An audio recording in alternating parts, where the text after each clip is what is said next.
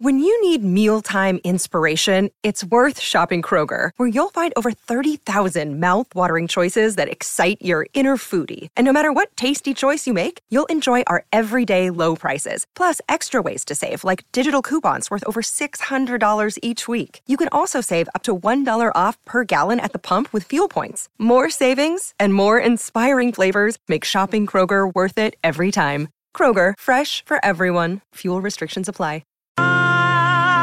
To see the hang-ups we have today, that we need to fight for liberty. Lift yourself on your feet. Lift yourself on your feet.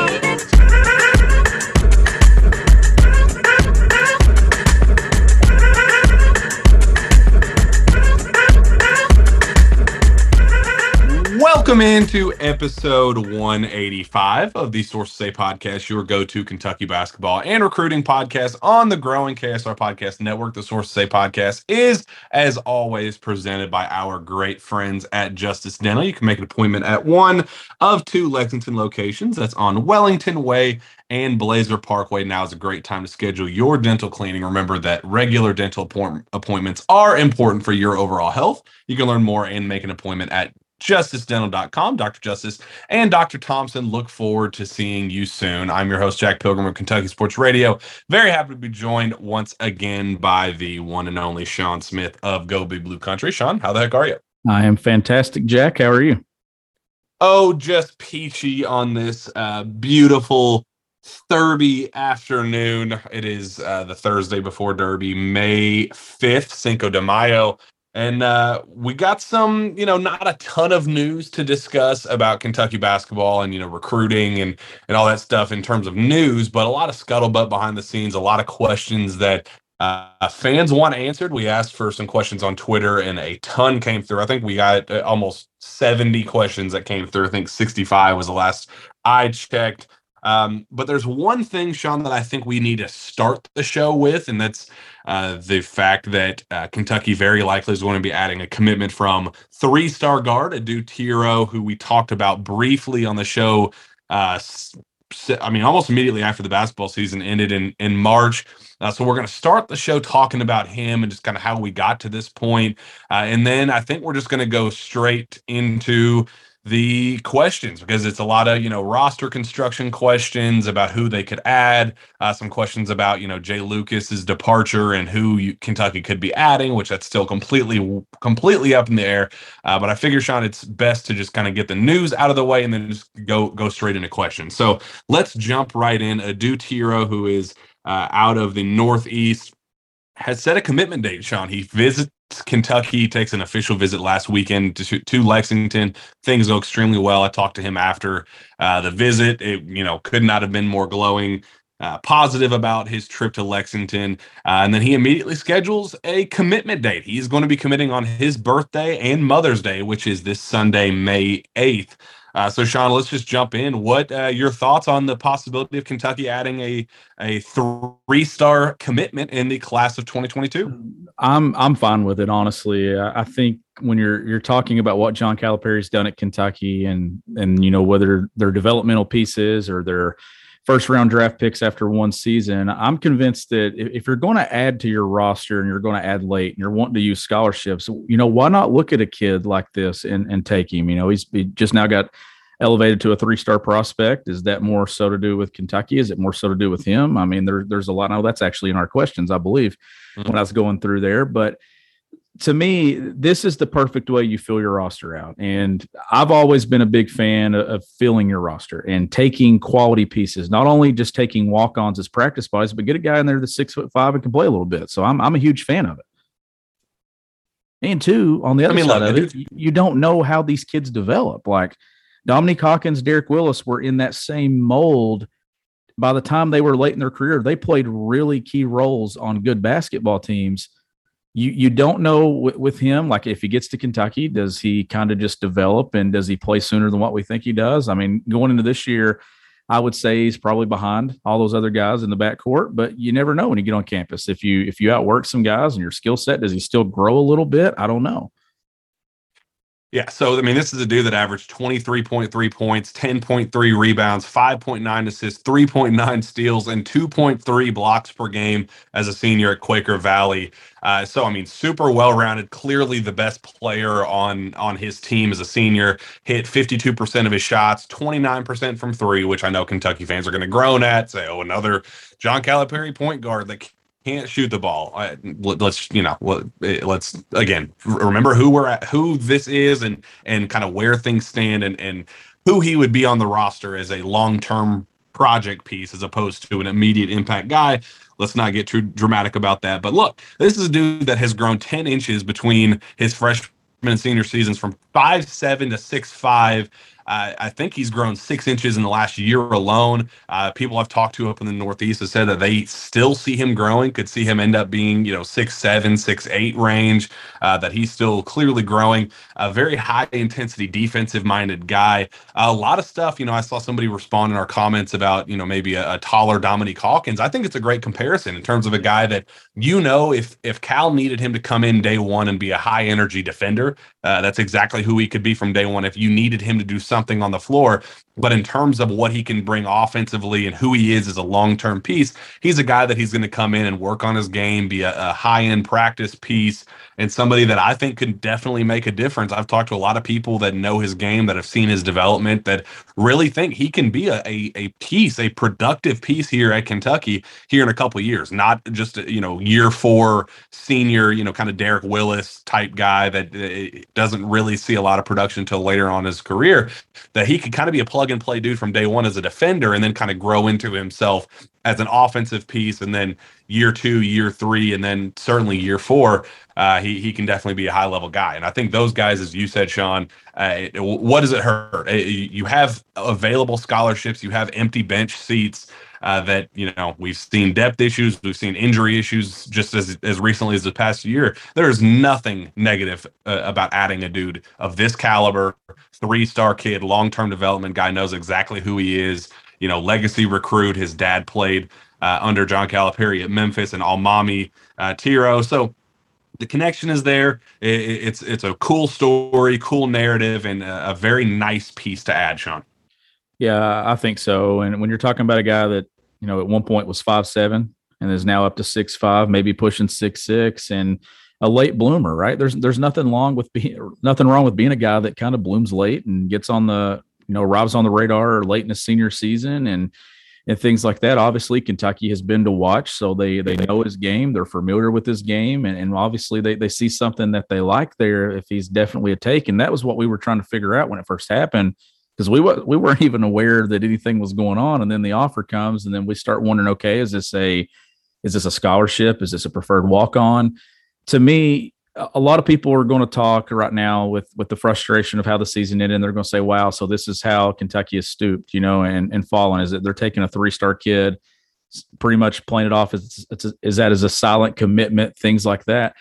I look at it more as you're not getting a guy that's going to scare anyone else off, but you're getting a guy that you bring him into your program, and if he continues to develop and he's a good athlete and works on his game, that is making a commitment to your program. Lance Ware right now, the portal deadline passed, and Lance will be back at UK next season. And Lance was obviously a much higher rated player, but he's been a long-term piece as well, a developmental piece in your program. Those guys are good to have around, Jack. And if this is what Kentucky gets out of this, is a long-term piece that maybe not right now is ready to make an impact, but let's say the way this roster, and there's always going to be turnover at Kentucky, you get a guy that's committed to your program and knows it for multiple years and develops into a steady role player. I like the move. Yeah, and that's a question Hunter Schiarella asked, with Adou Thiero likely committing, what type of ceiling as a player does he have, and whose game does he remind you all of? I think he's a type of dude that fits that, and not in terms of, play style, but just, in terms of role and what he means to the program. Think guys like Dominique Hawkins, think guys like Darius Miller that are kind of, long-term, slowly, gradually improving year by year type guys that by the end, is he a starter? I mean, maybe. I don't, if Darius Miller can start for this program, I don't know why a guy like Adou Thiero can't come in, similarly ranked. It helps that he has the size. It helps that the 6'5", 6'6" frame. That helps, right? Being a bigger guard under John Calipari. Yeah, and when you're known for your defense first, I've a lot of film I've watched and people I've talked to that really know his game said he's a chase down artist, he's a specialist as a shot blocker, and the long kind of athletic guard. Those type of guys, Cal plays like that's a guy that if you defend, you go in and you work your butt off. That's a guy that John Calipari plays, and that's just who he's always been. He is always more inclined to bring in a defensive-minded guy that he knows won't be a liability on that end of the floor, rather than a pure offensive specialist, as we've seen as recently as this past year. Guys like Dante Allen and Johnny Juzang and Jamal Baker. You're more inclined to get clock under John Calipari if you're going to go in and bust your tail on the defensive end, as opposed to being able to knock down a jumper or two. So I think just from that perspective alone is why I think there's an outside shot, maybe not a significant shot, but that he could be kind of a day one, 5-10 minute off the bench type guy. Well, and it adds depth to your roster. And talking about all the injuries, I hate to keep rehashing all that happened this past season, but Kentucky got to a point there where you're starting to wonder, you're going to start dipping into walk-ons, when it comes to, who's available on your roster. And we know that Adou Thiero is a better option in those practices than a walk-on. Like, clearly, he's got D1 offers. He's got D1 size. He can pass the ball. He can score the ball. Obviously needs to work on that shot, a good defender. Is he going to grow to 6'7"? I don't know. I know there was some talk there that still possibly another inch or two from some things that I've read about him. I want to see him in person. I want to see more film and things like that. But if this is indeed a take and that's the way that it plays out, and it certainly seems to be pointing that direction, I'm a fan if this is a new thing that Cal does late, is kind of look, and it doesn't have to be late, but I'm a fan of it where you kind of see what you got on your roster. You see what's in the portal. You say, all right, this is a kid that I'm familiar with the family, coached his dad. He knows what I demand and what I need and what I see. And I'm a fan of it. If you get someone that's committed to it, do it. Yeah, and there are a lot of questions about, what happens next. If Kentucky does add Adou Thiero as expected, what comes next? Is there another reclass option? Or there are other transfers? There are a lot of different people on this list that are asking about it. People asking about Patrick Baldwin. Ryan Roberts says, is there any possibility that we hire Pat Baldwin and Jr. comes here? Trey Phillips asked, with the possibility of the addition of Adou, does Cal look for one more player to join the fold? And then he also asked, who would win in a game of one-on-one, me or you, Sean? And we'll answer stuff like that at the end. I think that's pretty funny. But Garrett Hollenbach, is there any chance for Kentucky with Patrick Baldwin or Matt Mayer? Wesley Wade, what are the odds we land one more guy after the Thiero commitment? Garrett Hollenbach again, does Kentucky accept another transfer? So who go down the list? There are a lot of those type of questions, Sean. And I think it's a great question because I do think in an ideal world, Kentucky adds one more piece after Adou Thiero. I think that they are still looking for that go-to guy. I've heard that they're very high on, Antonio Reeves, and think that he can be a high-end scorer for this team and maybe take some of that worry about potentially losing Shaedon Sharpe, and we'll obviously talk about him too as well. But maybe not needing another, super high-end superstar on the wing type guy. But I do think that a guy like Patrick Baldwin is something to keep. I know that he's kind of all in on the draft process right now, but if you listen to some of the national analysts, they say that even though they've put their name in the transfer portal, they are 100,000% set on staying in the NBA draft, which if that's the case, I'm not really sure why they would put their name in the transfer portal, but I know it's all, politicking and semantics and all that stuff. But there are several of those type of names that are hell-bent on staying in the draft, doing whatever it takes to get a guarantee from a team while also keeping their transfer options open. And I do think one of those guys could be of significant interest for Kentucky should they ultimately decide to come back, and assuming Shaedon Sharpe does not return to Kentucky, Sean. Yeah, this is a situation to follow throughout the entire month of May. Is there anyone that, pops on Kentucky's radar and things like that? I mean, clearly with Thiero being a commitment here soon, that's a May commitment. So I asked you before we started recording, I was like, does this mean that Kentucky's done? And you don't think so. You think that they're going to continue to kind of leave that door open. And I think that's a good call. Looking at the backcourt, with what they have, it's a really good backcourt. I mean, you've got Xavier, Kaysen stepping in there. You got CJ Frederick, you got Antonio Reeves, but I do have some concerns with only having 4 guards that you feel very good about rolling into next season. Now, is Livingston going to be primarily a 3? Is he going to play some 4? Jacob Toppin, I know John Calipari expects him back. Is he going to play some 3, primarily 4? Like, there's some questions to be answered there. But when you look at the injury history of Wheeler last year, missing some time, you look at CJ Frederick's injury history. I hate to bring that up, but it's something we have to discuss here. It feels like you need to have a 5th option. It doesn't have to be a primary guy that takes a ton of attention, uses the ball a lot, takes a lot of shots, but you need someone else to me in the backcourt that you could at least go to if you needed them. Is Adou Thiero going to be that guy as a true freshman? I don't know. I mean, that's something I would probably say no. I'd probably lean he's more of a developmental guy that's a couple years away from getting to that point. So I think that there is a place for someone there to play a role. It doesn't have to be a major role. You don't have to go and get a 3-level scorer, but go get someone that at least you can get some minutes out of the backcourt if you need them, because we saw this past season, 4 guys was not enough.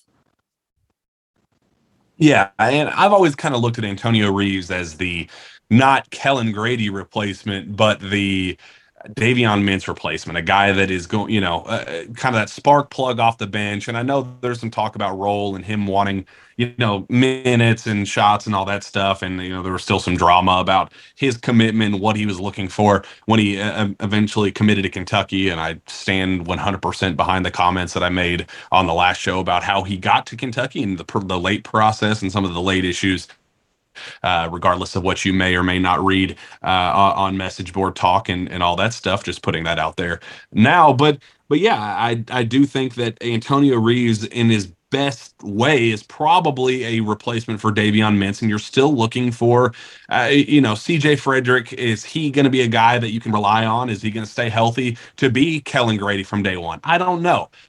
Or do you think, CJ Frederick can be the Davion Mintz, and then Antonio Reeves can be Kellen Grady? Or, I still think that they're looking for that go-to wing target. Maybe it's a go-to shooter. I mean, shoot, as of this past weekend, they were looking at Baylor Shireman, for that role specifically, that 3-spot role, before he, comes in and starts, asking for all these NIL demands and all that, and they have to cut ties. But they were, as of this past weekend, even after adding Antonio Reeves, they were looking for that guy. So I don't know why that wouldn't be the case moving forward, assuming one of those type of options. Look, the draft process is still so early.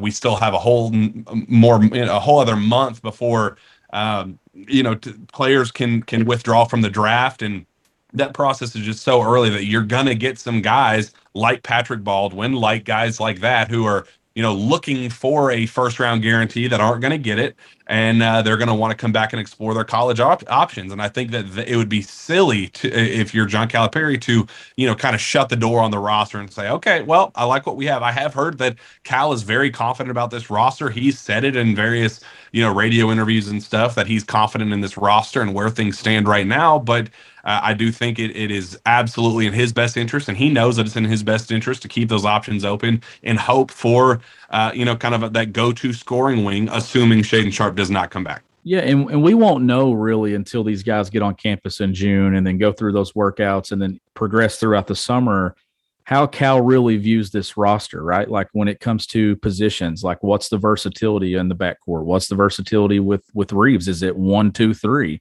With Livingston, is it 3, or is there going to be a small sample there where they experiment and run him as a small ball 4? Like there are some questions that I think Cal and the staff will obviously have answered when they get guys on campus and they put them through workouts and they put them through some 5-on-5 stuff and see them get up and down.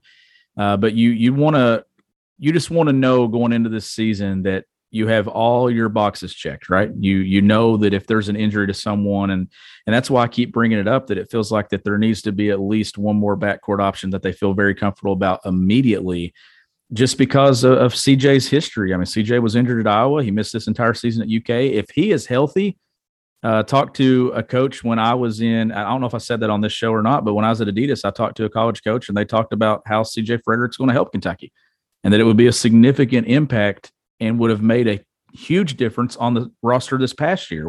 We all knew that. If he can stay healthy, play a lot of minutes and be that sharpshooter for UK along with Kaysen. To me, they have guys that are versatile that can play multiple positions, especially in the backcourt.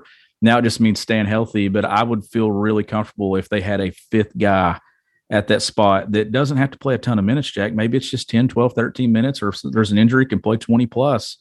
I know that I'm asking for a lot here late in the process, but I think that would make everyone feel better if there was a little bit more depth there, just with the injury history of a couple of guys. Yeah, and I do, I guess we have to discuss the latest on Shaedon Sharpe and what's the deal with that. I know Leonard Miller is a guy that's still technically on the table, even though he just today got approved for the NBA draft in terms of eligibility. So that's definitely something to keep an eye on there. That's kind of what he's been hoping for the whole time. If not, the G League still remains a very serious option for him. And Kentucky's one of his other two finalists, joining Arizona for those last two schools for Leonard Miller. But I still continue to hear back and forth things about Shaedon Sharpe. I know there's a lot of reports out there that Kentucky is still, kind of anticipating him back / thinking, family is still telling Shaedon or still telling Cal that they're still planning on coming back. Cal telling other people associated with the program that they're still expecting Shaedon back. I still heard that this is still a very, very complicated matter, that there's still confusion about if this kid is even 100% eligible for the draft. That I've still heard that there's pushback coming from the agent side of things and all of that this is still a very complicated process, that teams are just kind of taking it day by day. The NBA, I've heard it's kind of a dual process of like an initial approve that they basically do an initial approval for eligibility is like okay, you're allowed to go into the early entrant list and talk to teams and work out for teams, but we're still gonna do a deeper review, things like that. There's so much confusion. Whoever you talk to, depending on the day, Sean, I've heard that as of right now, teams are not willing to guarantee that he's a top 10 pick, and he's more in that 12 to 14 range, that's where some of that he's potentially telling people that he's still planning on returning to Kentucky, that his parents are still telling people that they're thinking about returning to Kentucky, all that. And I've also heard that teams are in love with him in the top 5, top 6, and that somebody in the 6 or 7 range is absolutely not going to pass up on the opportunity of drafting him. So Sean, the latest with Shaedon Sharpe is that it's still very much up in the air. The staff is still keeping that door open. They're still working for finding a replacement and still looking to, clearly they went all in on Baylor Shireman until that process failed miserably on his end. So that they're still keeping their options open, looking at different guys and seeing if anybody else is going to turn down the draft and still explore their transfer portal options and all that stuff. Still very, very complicated. It is a different story every day. I've talked to people on the NBA side of things. I've talked to people on the college side of things. Talked to people, Canadian people that are still think that there's zero chance Shaedon comes back. Said that this was all been a ploy from day one, that they never had any intention of coming back to school.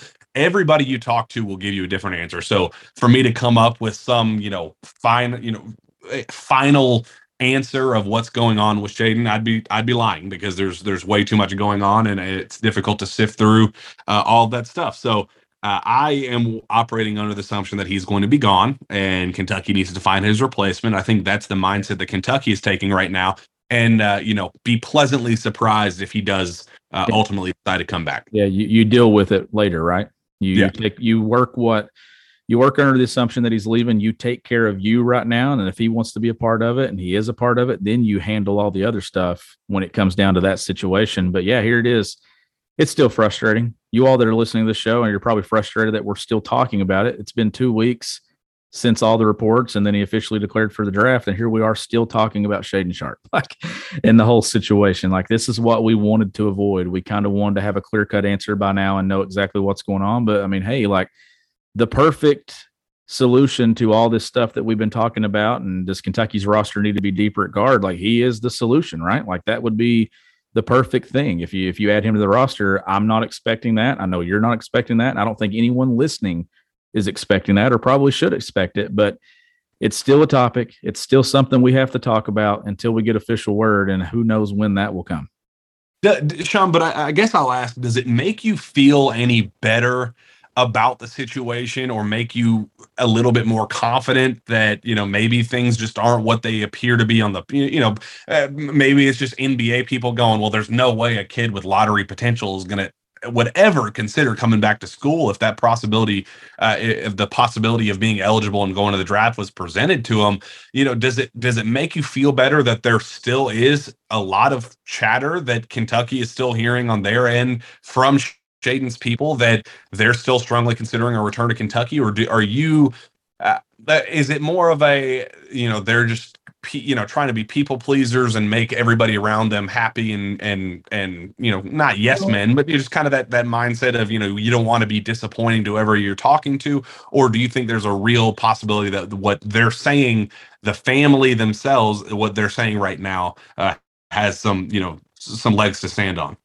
Yeah, and I hope I come off the right way when I say this, but not really. I don't think it gives me any more confidence, because I think if the situation goes in Shaedon's favor, then Shaedon will be in the NBA next year and not at Kentucky. I think that I think everybody would prefer that, right, on that side of the thing. So to me, the biggest thing here is I have a lot more respect for people when they're up front and give you what actually is going to happen. And right now we know the situation. We know how words have been expressed and how those statements have, they've been lies. Honestly, a lot of things have. When it comes to the whole situation. So I can't, nothing that they do or nothing that's being put out from that front makes me feel any better, because how can you believe anything that's being put out there? Yeah.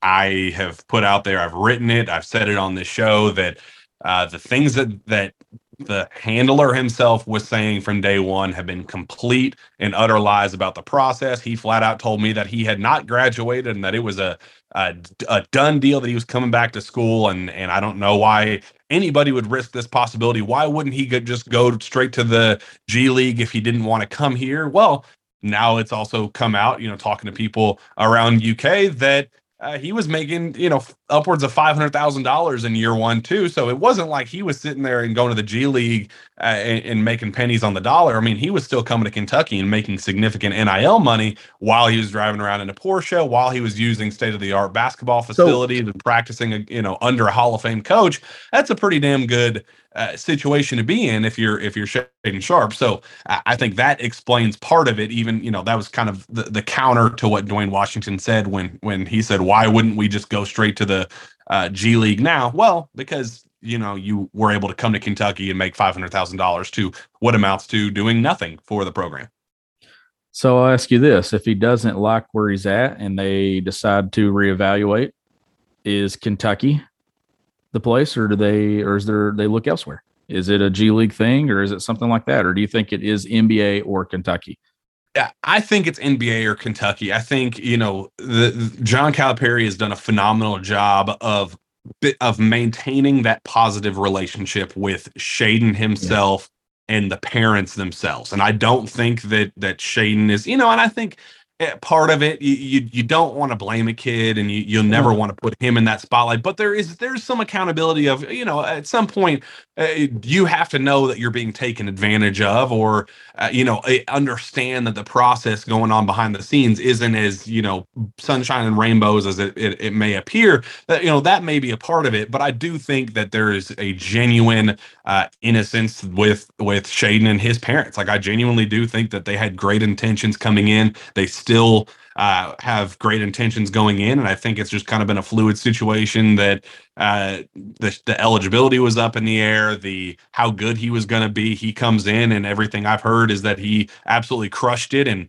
workouts, and every chance he got to play pickup, he was crushing it. And late in the year, it was kind of it really played their hands that Cal really wanted to play him, but Dwayne Washington was just not going to budge on that. And I feel for the kid, I feel for his parents, and I do think that they have had good intentions from the start. And that's kind of the one thing that I just keep kind of going back to is, if this is a Shaedon and his parents' decision, maybe they could come back and go, what, our draft grade right now is 12 to 14, and I think I can come back and be a top 5 pick, and that's a lot of money to leave on the table to not return. But if this is a Dwayne Washington decision, I think it's been done. talking to people in the NBA, they have said, scouts and just people associated with different franchises, they've said, yeah, everybody I've talked to associated with Dwayne Washington has said that he has wanted Shaedon to go pro from day one, and that all of the PR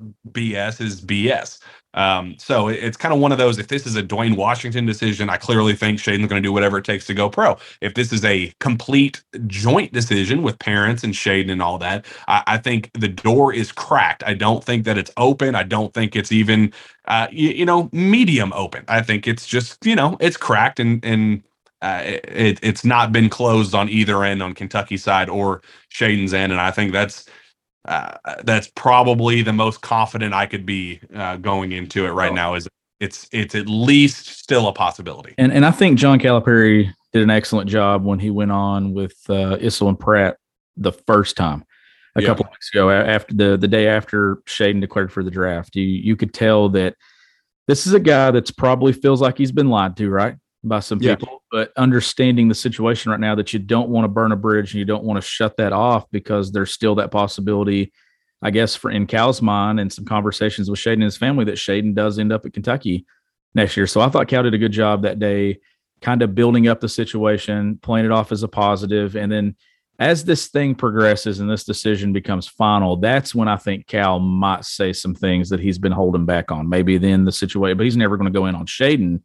But there'll be some quotes and some comments, obviously, that he'll get asked about if this thing does work out in Shaedon's favor and Shaedon ends up in the league and never plays at Kentucky. Cal will be asked questions this summer about it. That'll be the ones that to pay attention to. When this decision is final, then what's he say about the situation? Does he start saying, well, this and this and that? And we know Cal will speak at some point, and Cal will say things. Even when he's not happy, he finds a way to get things out there and put something out there in an interview. And he'll answer and say something about it. Well, what did he just say about Damian Collins on Monday? He said that there were people in his ear telling him that he needed to go find somewhere else and that he needed to do that, but he made the right decision for him. And it almost kind of had not a shot at Shaedon's situation, but kind of that same idea where there were people in Damian's ear telling him that the path that he was on was not the correct one and wanted him to explore his options and do something different. But he sat down with his family, just his parents, and made the firm decision to come back. Didn't even explore the draft. Made the firm decision to come back to school, and it was the right one. It was the best one for him. And the wording was very strong on Cal's end, where it was like he ignored the noise. And he made the best decision for him, and that's to come back and be a standout player for us next season at Kentucky. And it almost felt like an indirect shot. And if you go back to the first interview that Cal had on Issel and Pratt, where he was talking about, we want relationships that don't start on lies, and kind of, said some things like that. And it was like, okay, clearly has an agenda with what he's saying here. And if you read between the lines here, he's very clearly sending a message about this whole process. So we'll see, Sean. I still think it's clearly one of the easily the most intriguing situation I've ever dealt with covering this team in terms of expectations and what it could mean for a team. We've obviously talked about the potential of this team as is, with just, Oscar Tshiebwe back and all that. But the difference of if Shaedon Sharpe comes back, where the possibility of this team having a legitimate national title, national title dreams versus, being a high-end top 10 team, a team that could make a run, but it's just so much hanging on a situation with so much back and forth. Nothing has been black and white with Shaedon Sharpe's situation in terms of when he was going to play, his eligibility, his NBA draft status, what his the draft returns are, what the initial scouting reports are from teams. There's just so much back and forth wishy-washiness about this that that's why I just think it'd be silly to think that anything is set in stone with his case. I just think it's one of the most unique, and I don't think it's going to get any more normal up until that final June 1st deadline. I think that obviously there's going to be one or two more days where I think Kentucky fans are probably frustrated at something they hear about Shaedon Sharpe, and it's going to be that way until there's an official decision made.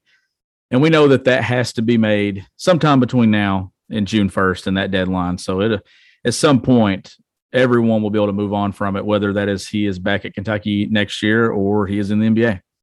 Another day is here, and you're ready for it. What to wear? Check. Breakfast, lunch, and dinner? Check. Planning for what's next and how to save for it? That's where Bank of America can help.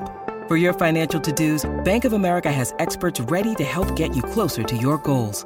Get started at one of our local financial centers or 24/7 in our mobile banking app. Find a location near you at bankofamerica.com/talktous. What would you like the power to do? Mobile banking requires downloading the app and is only available for select devices. Message and data rates may apply. Bank of America NA, member FDIC. Okay, round two. Name something that's not boring. A laundry? Ooh, a book club. Computer solitaire, huh? Ah, sorry, we were looking for Chumba Casino. That's right. ChumbaCasino.com has over 100 casino-style games. Join today and play for free for your chance to redeem some serious prizes. ChumbaCasino.com. No purchase necessary. Void where prohibited by law. 18+ terms and conditions apply. See website for details. Yeah, and if only Kentucky's national title hopes weren't hanging on by a thread based on that. It's like, well, do you think though that, so I guess that brings us to the next thing here. Like, let's just assume that they add Adou. Is that a roster that can win you a national title? Or do you think that there is a glaring weakness somewhere to where they need to look elsewhere? I know we're talking about, should they add more depth in the backcourt?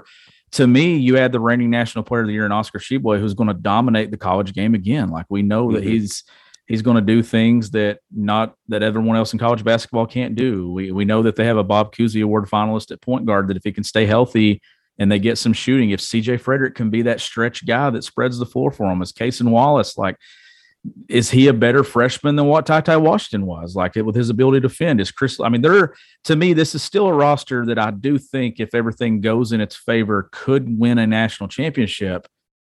But that's the thing: does everything go in their favor?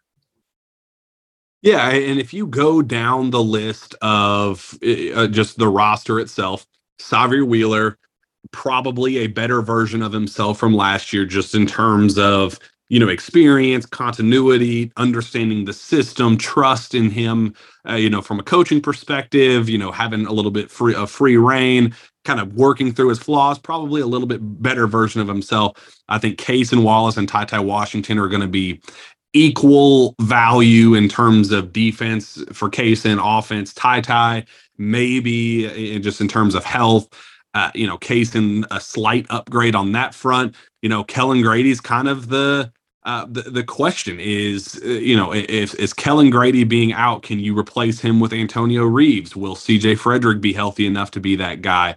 Is Chris Livingston going to be your three from day one? And can he provide, he's obviously not going to provide the shooting impact, but he's clearly going to be able to provide better, defensively as an athlete, from a physical standpoint, clearly has the upgrade on that end, and then at the four, Jacob Toppin, I think, is going to be an upgrade over Keon Brooks and his departure going into next season. And then Damian Collins, Callis said, will play a little bit of four as well. I think he's going to be able to step in. And then five, Oscar Tshiebwe is going to be a similar value there.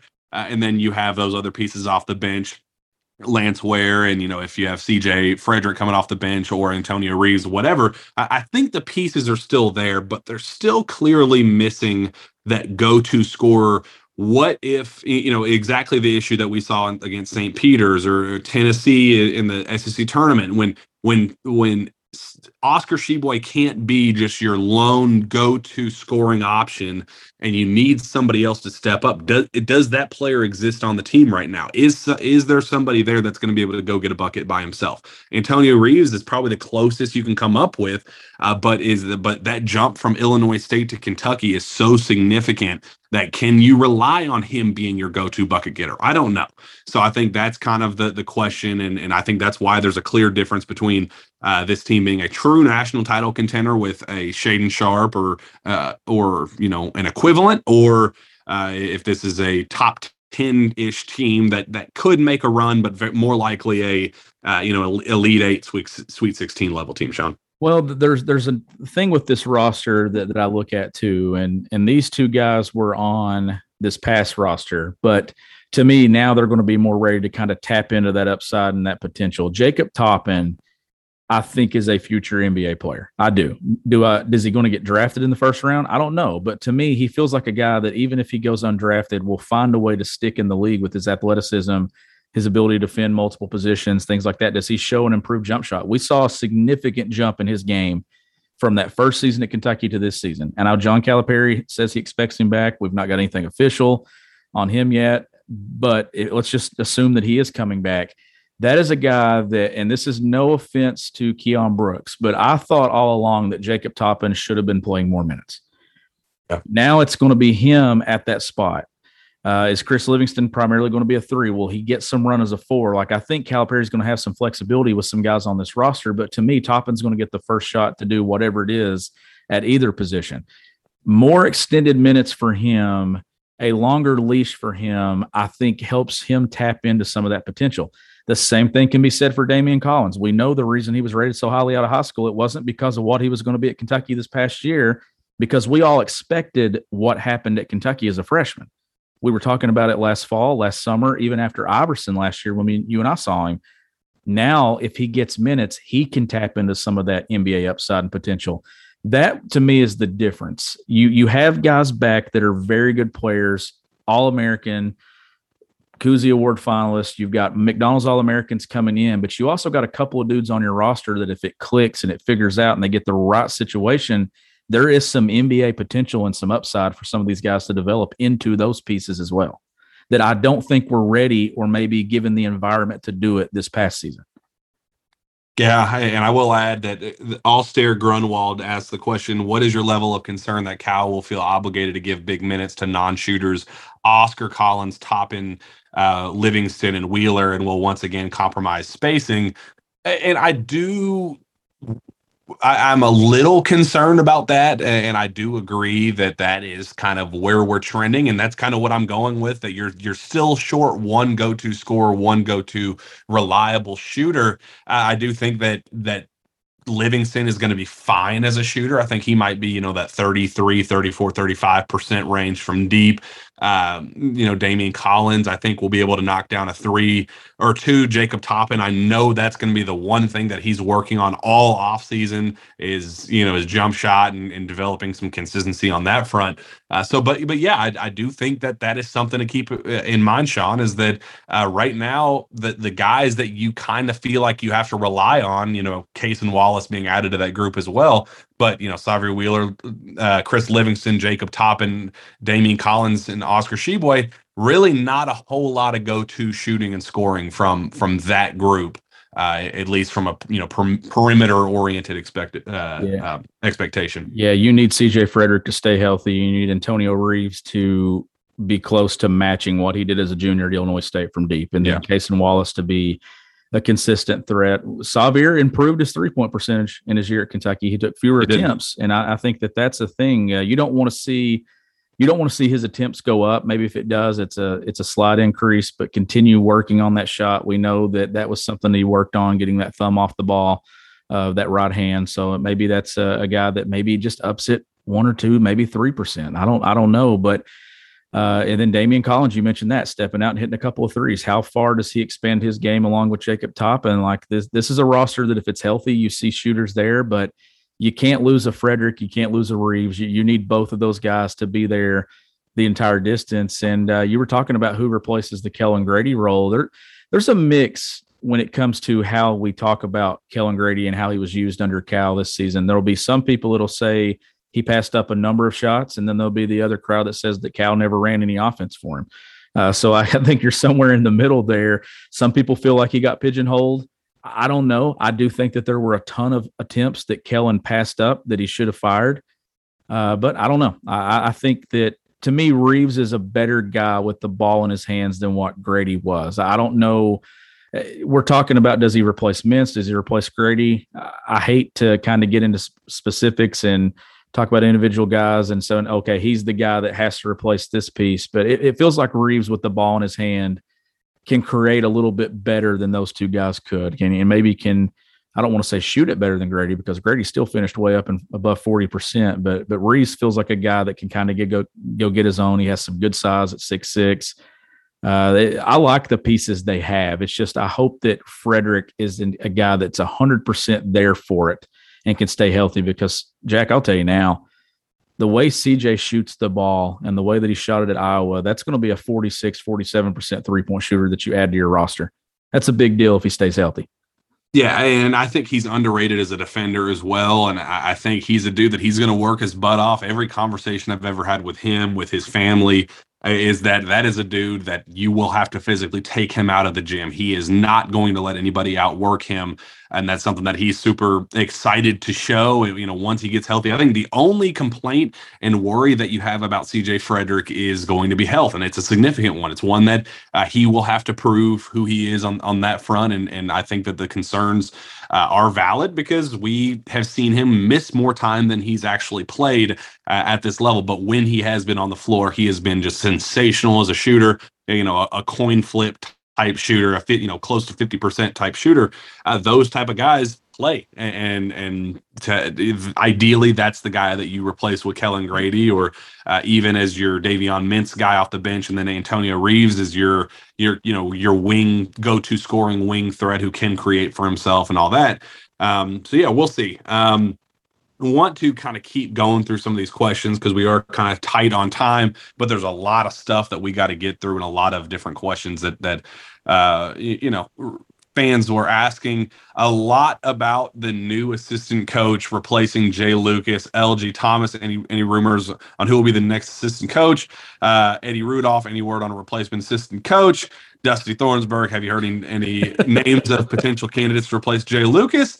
Go down the list. It's a lot of different people asking about it. And the short answer to that is no. Sean, there is absolutely nothing about whispers of who, what's interesting is last year, right around this time in this process, was when you started hearing that Chin Coleman and Orlando Antigua were clearly, first it came out that Kentucky was going to do something about Tony Barbie and Joel Justice. Like that was a done deal. Kentucky, those two would not be on the staff no matter what. They're going to find somewhere else to land. Cal's going to find two replacements for those two dudes. That was a guarantee, no questions asked. Everybody knew at this point in time that was going to happen. And then shortly after, that's when you started hearing the rumblings about both Chin Coleman and Orlando Antigua were returning to the staff. As of right now, there's not even a single whisper of who could that replacement be. I know that they want to stay young, and I know that's something that they have to do. That's what we said on the last show about when Jay ultimately decided to leave. They have to stay young. They got to get somebody that's well connected, that knows how to talk to these kids, a great recruiter, kind of giving some life to this program that needs it right now. I definitely think that's at the top of the priority list, but I think that they are absolutely silent about the names that are being thrown around right now, outside of what the kind of general idea of what they're looking for. The names themselves are just not popping up as of right now. And I think that's a clear push on Kentucky's end to keep things as in-house as possible. You're not hearing a single whisper of potential names of interest. Yeah, and I would say it's been a week today or a week tomorrow. So that happened last Friday. That was the Friday afternoon news dump that just continued to dump news. It felt like throughout the evening. Keon hit the portal. There were multiple things happening on Friday. It feels like that you probably won't get anything maybe in the next few days, but it seems like next week is where you would think that some candidates start to pop up. And this is a move that I do think that Cal needs to get a jump start on. They need to kind of get this guy in place and get it figured out. That way they can hit the trail and get on the phone and start recruiting for you, because we know that as it stands in 23, there's a lot of work to do. They have Reed Shepherd. We know that they feel good about some guys there. They've been recruiting some guys for a while. We know DJ Wagner, but they definitely need to get somebody that can help you pick up the slack in 23 and kind of keep that ball rolling and the momentum moving in the right direction with Chin and Orlando and Cal. So feels like something by mid-May would be ideal, right? Like you don't want to stretch into late May and then get into June. You want this thing to be in place here in the next couple of weeks, especially as you get throughout some of these periods of recruitment throughout the summer. Yeah, and I do want to kind of add that Kentucky was very close to having to replace two assistants this offseason. I had heard, at the EY, there were whispers of it, kind of way back when, but Missouri came hard at Chin Coleman and offered a formal offer, and that was something that they pushed hard for, and Chin turned that down, and that was definitely something that would have created quite the hectic offseason for Cal to have to replace two more assistants just a year after doing the exact same, having to add Chin Coleman and Orlando Antigua to follow that up by replacing Jay Lucas, and Chin Coleman would have been a pretty significant hurdle for Cal, and would have kept him busy in a time that draft decisions are so prominent, and transfer portal and all that stuff. So that's definitely something that kind of keep in mind, that there are other schools that were looking at Chin to see kind of what his interest would be and all that, and a formal offer was made by Missouri, one that he ultimately turned down. So I definitely think that part is interesting as well. Going down the list, a lot of people, there's this one, draft time in Schultz 25 said, why was UK never interested in Amani Bates? Sean, why do you think that Kentucky was not interested in Amani Bates? I don't know. That's to me, that's one where there's a ton of talent there, and we know that if it all comes together, that ranking that he was coming out of high school, like we know the talent that's there. It just kind of feels like maybe the circus that comes with it and some things. I think that maybe we know how John Calipari is. We know how the staff is. I mean, you're seeing it now with NIL, that if there's demands and there's things there that they don't like, they're not even going to experiment and even look and even entertain it as a take. So that this feels like a program that, even though that the era is changing and there's things that are changing and developing around the game, John Calipari is still going to be John Calipari, and he's going to make you check off all these boxes that qualify you as a candidate, I guess, or probably a better word, as a prospect for this program. And you got to be checking off all those boxes. So I don't know if maybe they looked at the thing at Memphis and maybe the style of play and how he'd want to be used and what he's wanting out of his game, and Cal envisioned something else. Maybe that kind of kept him away from it. Yeah, and he's going to end up at Louisville, and that's going to be a huge storyline whenever Kentucky inevitably takes on Louisville later next year. But I think it's a great idea on Kenny Payne's part. I think it's a high reward, low risk scenario on his end, where you couldn't get lower stock with Amani Bates right now, just kind of who he is as a player, the perception around him, his draft stock, all that stuff is just absolutely non-existent right now. And if Kenny Payne can bring him in and turn him into a lottery pick, turn him into, even just a semblance of kind of the buzz that there was around him, people were talking about him being the next Kevin Durant, Sean. So if Kenny Payne's able to bring him in and kind of allow some of that potential and buzz to resurface again with him, and turn him into a first round draft selection, I think that would just pay off, do wonders for that Louisville program and really kind of kickstart their recruiting efforts. And kind of on that note, a lot of questions about DJ Wagner, the latest with him, Kentucky's chances with him, where all the Louisville buzz came from, trying to find some of the names. Kentucky Scott says, what drove the Wagner U of L prediction? Speculation about Milt or substance. Seems Milt could join an administrative role when Branham picks U of L. That one concerns me. Yeah, obviously when Branham makes a statement like that, it's a pretty significant one. He does not just guess. He actually has things of substance. As I said on this show, that ended up coming to fruition, talking to people that know Milt and kind of what he's thinking. Milt was not interested in joining as an on-court coach, at least, unless the offer was just something he couldn't pass up. He would prefer to kind of manage DJ from, kind of the sidelines and kind of stay out of the spotlight a little bit. I think Kenny Payne was very hesitant about adding him as a, just from a circus perspective, kind of going all in on one recruit that they are very high on. They love DJ and all that. But I definitely do think that was just something that it wasn't a fit. The move that they made to hire that guy with Oregon who had the Nike connections, I definitely think there's a lot of stuff going on with that one that could pay off, long term for them in terms of, maybe a switch from Adidas. And, there's a lot of talk about Jordan/Nike trying to make a push for them. And that could kind of be the step one of that. That's definitely something of substance. But I definitely think a lot of the DJ Wagner stuff was tied into Milt Wagner, and if he could add on, he cannot join in an administrative role in Kentucky in Louisville, still be able to add him. So if you're wanting DJ to come to Kentucky, you want Milt Wagner to be joining in an administrative role, because that would mean that he could not go to Louisville due to NCAA rules. So if you're rooting for something, root for that. But I definitely think that the kind of Louisville talk, it was definitely more out of just because it was so fresh and something new and something to hold on to. Because I mean, literally, DJ has been a Kentucky lock, deemed as a lock since he came out of the womb. Since John Calipari took that Kentucky job, people have seen DJ Wagner as a lock to Kentucky. The relationship that he has with with the Kentucky staff and John Calipari.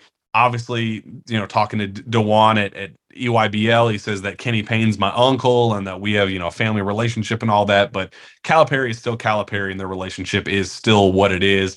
And I just don't envision a scenario where John Calipari will lose that recruitment. Like, I just don't. Like, I have continued to say that. Like, I do think that the buzz is more significant for Louisville in recent weeks and months, just because it's the new kind of, fresh thing to think about and talk about. But I think when push comes to shove, this is just not a recruitment that Cal's going to lose. And I think that's something to keep in mind. I think his career is coming to a close. Cal's is. And I wouldn't be shocked at all if he kind of pushes all of his eggs in this year's basket to kind of build a title contender around Oscar Tshiebwe, and then kind of does whatever it takes to land DJ Wagner, kind of the circle of life, sign, one of his former stars at Memphis, sign his son, and kind of go out with a bang. I would not be shocked at all if that's, something that unfolds in his in his case. But yeah, I definitely think the DJ Wagner recruitment, Sean, is not necessarily a make or break thing for John Calipari, but I think this is one that it's very personal to him.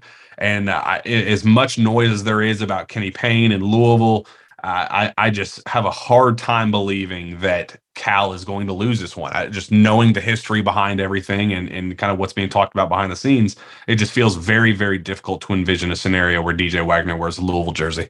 Yeah, and that's one too. I've had some people ask me how I feel about it, and I said the exact same thing. It feels like one that has been in the works for years with the relationships on that side with Cal, that they're so strong when it comes to Dewan Wagner and what Calipari did for him and for that family and that impact, that it just kind of feels like it's destined for DJ to be wherever John Calipari's at, and that being at Kentucky. And would I be worried if Cal were to lose DJ Wagner? Yeah, it would be very concerning to me, especially with all the other things what it feels like right now. And obviously there's a lot of questions about whether Cal's lost his touch with things and if he's out of touch with the way the game's played. There are some things that are happening that do concern me. I mean, losing Jay Lucas to Duke and stuff like that, that's concerning to me that this late, and where you are with John Calipari and trying to get back to a Final Four, trying to win another national championship. If you lose DJ Wagner, especially to your rival in Louisville and to your former assistant Kenny Payne, I would be concerned. I don't think it's going to happen, though. I'm with you. I think that there'll be some buzz there. I think it'll be back and forth. The talk will be there. But in the end, it just really feels like that this is one that it's just too strong with relationships and that commitment and everything that Cal has been for that family for him to go anywhere else than where John Calipari's at. Yeah, and Bow to Coach Cal says, if we miss on Wagner but get Dillingham, how disappointed will you be, Jack? And I had another question, see if I can find it, about the kind of DJ versus Robert Dillingham dynamic and why they won't play together. And LG Thomas asks, what is the deal behind Dillingham and Wagner supposedly not wanting to be on the same team? It's not even necessarily a personality clash thing. That's definitely just a playing style. Two very, very ball dominant guards that, Robert Dillingham's a, guy that likes to dance around and kind of, very playful basketball player, very talented, unbelievable talent that I think is going to be a very high level player at the next level. But I just think that in terms of playing style, those two I'd really have a hard time believing they could coexist just, from a personality standpoint, just their playing styles. It's just not a real great fit between just kind of what they're both looking for at the next level. I definitely think that they're kind of playing that very delicately, kind of similar to a Derek Lively and a Dembona scenario where they're talking about bringing them both in while also, kind of just keeping them both warm, hoping that you land at least one of them. Kentucky didn't land either of Derek Lively or Dembona, which definitely makes that suck. But I think it's kind of a similar scenario where they're talking about them potentially playing together and kind of keeping them open to that idea while also making it very clear that we got to get at least one of these kids, preferably DJ. That's obviously Cal's priority. That will always be Cal's priority, while also making it clear that Robert Dillingham, if something happens with DJ, he goes to Louisville, he goes somewhere else, he goes, pro, whatever, that Robert Dillingham knows that he has a home in Lexington because they're very high on his game as well. I like Robert Dillingham a lot, but clearly, Sean, DJ Wagner is the prize of that class. Yeah, he is. Did you see any chance that both of them, or do you think that it's a one or the other type deal? Yeah, I definitely think it's one or the other. I mean, just in terms of playing style, I just don't know how you can, how you could get both of them in. They're so ball dominant. So how do you feel if it's DJ, and then how do you feel if it is Dillingham? Like, do you have any kind of, like, you've seen them both play? I have not got to see both of them in person. So play it out for me. If it's DJ, how do you feel about it? And if it's Dillingham, how do you feel about it? And obviously you need to know the other pieces that go with it, but to lead your backcourt, to lead your attack, like, how would you feel about either one of those guys? Do you think that there's a significant difference in how Kentucky's success would be with either one?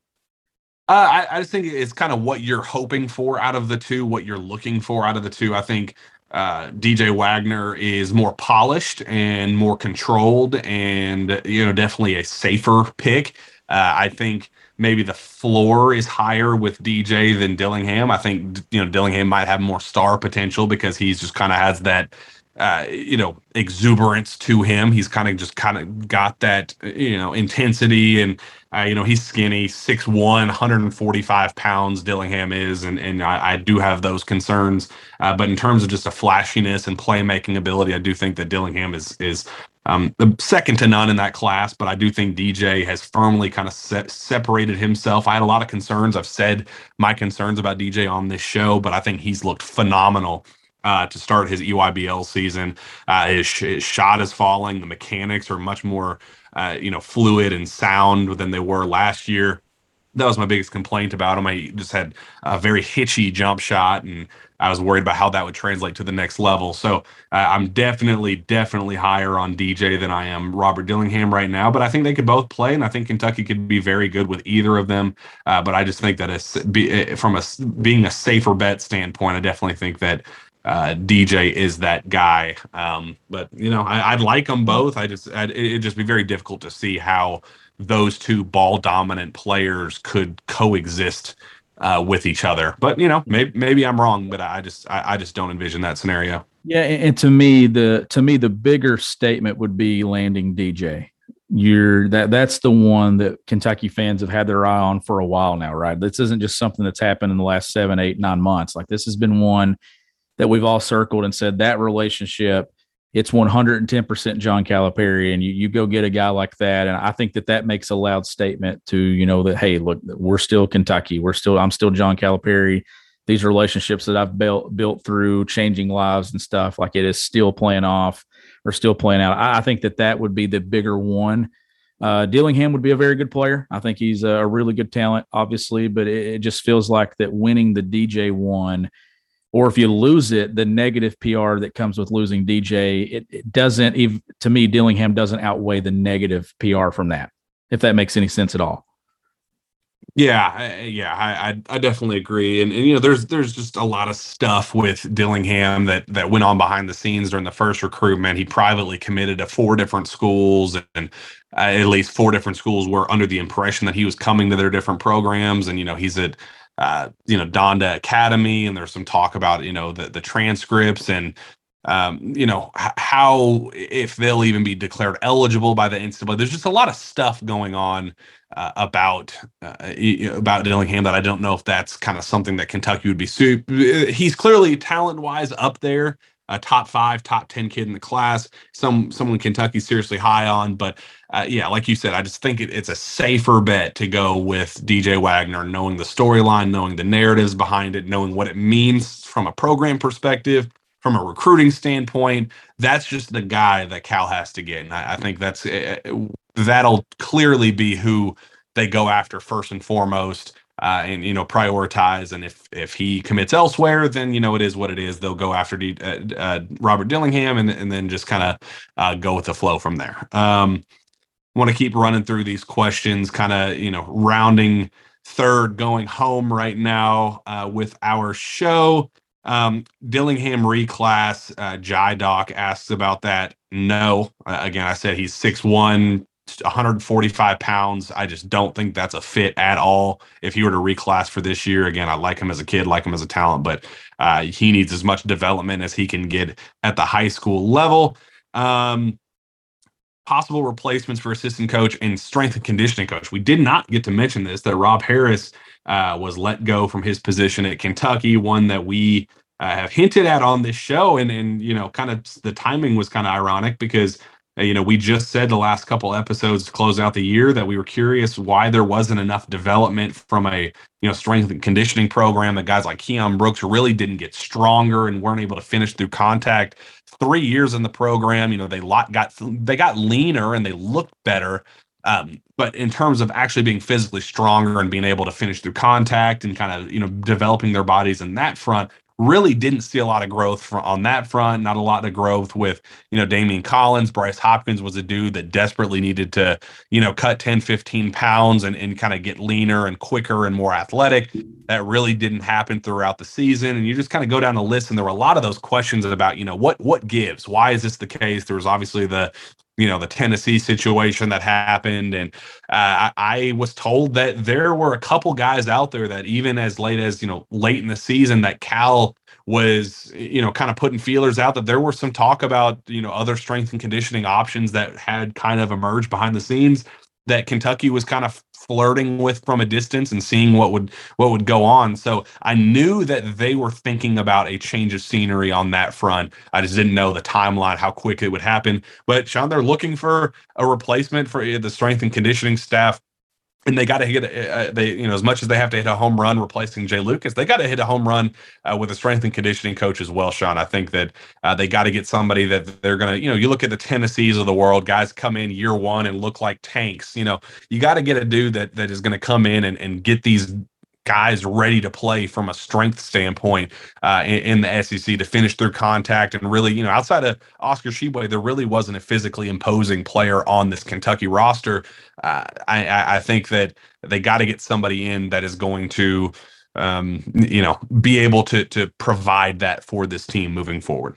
Yeah, those are two important hires that you got to make. And you definitely want somebody in there that, and I think we all kind of knew at the NCAA tournament, that Harris was not going to be returning. I think that was kind of the idea. I know I looked out there and I think I pointed out to you that he wasn't there at all. He wasn't the one that was leading them through pregame warmups. So I kind of got the idea then that there would be a change made. So that's another one that you got to make pretty quick because we know these guys are going to report to campus sometime there in late May, early June to where they'll start doing summer workouts and things. So you need to have something in place. And I would expect something on both to be announced sometime this month, probably before, I'd say, the 3rd or 4th week of May. I think you kind of want to have those guys in place and figured out whether it's a promotion for the strength and conditioning coach and then a new hire for the obviously the on-court basketball coach. So it feels like two decisions that need to be made relatively quicker than later. Yeah, definitely. Just from a recruiting standpoint, it is really valuable to have a strength and conditioning guy in there to kind of show recruits what they're going to be getting. Is as that is so important. Guys like DJ Wagner, guys like Robert Dillingham, who that is kind of going to be one of their biggest focal points of their recruitment. Who's going to be able to get me in and get add weight and get me to an NBA size? I mean, that's literally the one thing that they're talking about with guys like DJ Wagner and Robert Dillingham. They got to add weight. They got to add muscle. They got to be able to fill out. And you got to have a dude in place that's going to help them fill out. And clearly Kentucky didn't think that that person was Rob Harris. I've heard nothing but great things about him as a person, and you know, things like that. I you know, wish him very, very well. But you know, again, there are always times to kind of shift things up and change things up, and it's clear that was one of the first moves that Cal wanted to make this offseason. Let's kind of round things up. We'll get out of here with this one. Sean has to punch out. He has a basketball practice this afternoon, so he has exited the building. And because he is gone, I'm going to go back to that question that Trey Phillips asked earlier in the show. Who wins in a one-on-one game, me or Sean? He's not here to argue this, so I'm clearly going to say I am the winner of that one-on-one battle. I have the height on him. I got a 20-10 double-double in Rupp Arena just this past offseason, so nobody can ever take that away from me. He may be the one that actually played college basketball and actually coaches, but you know what? He's not here to argue against me, so by all means, kick rock, Sean.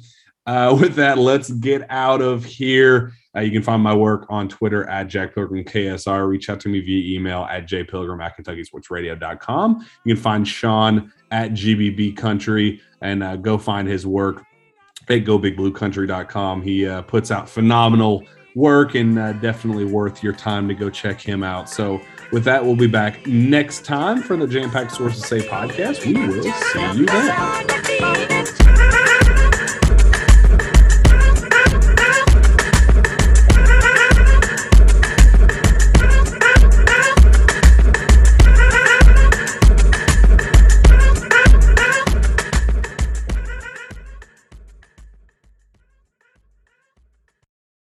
Lucky Land Slots, you can get lucky just about anywhere. Dearly beloved, we are gathered here today to... Has anyone seen the bride and groom? Sorry, we're here. We were getting lucky in the limo and we lost track of time. No, Lucky Land Casino, with cash prizes that add up quicker than a guest registry. In that case, I pronounce you lucky. Play for free at LuckyLandSlots.com. Daily bonuses are waiting. No purchase necessary. Void where prohibited by law. 18+. Terms and conditions apply. See website for details.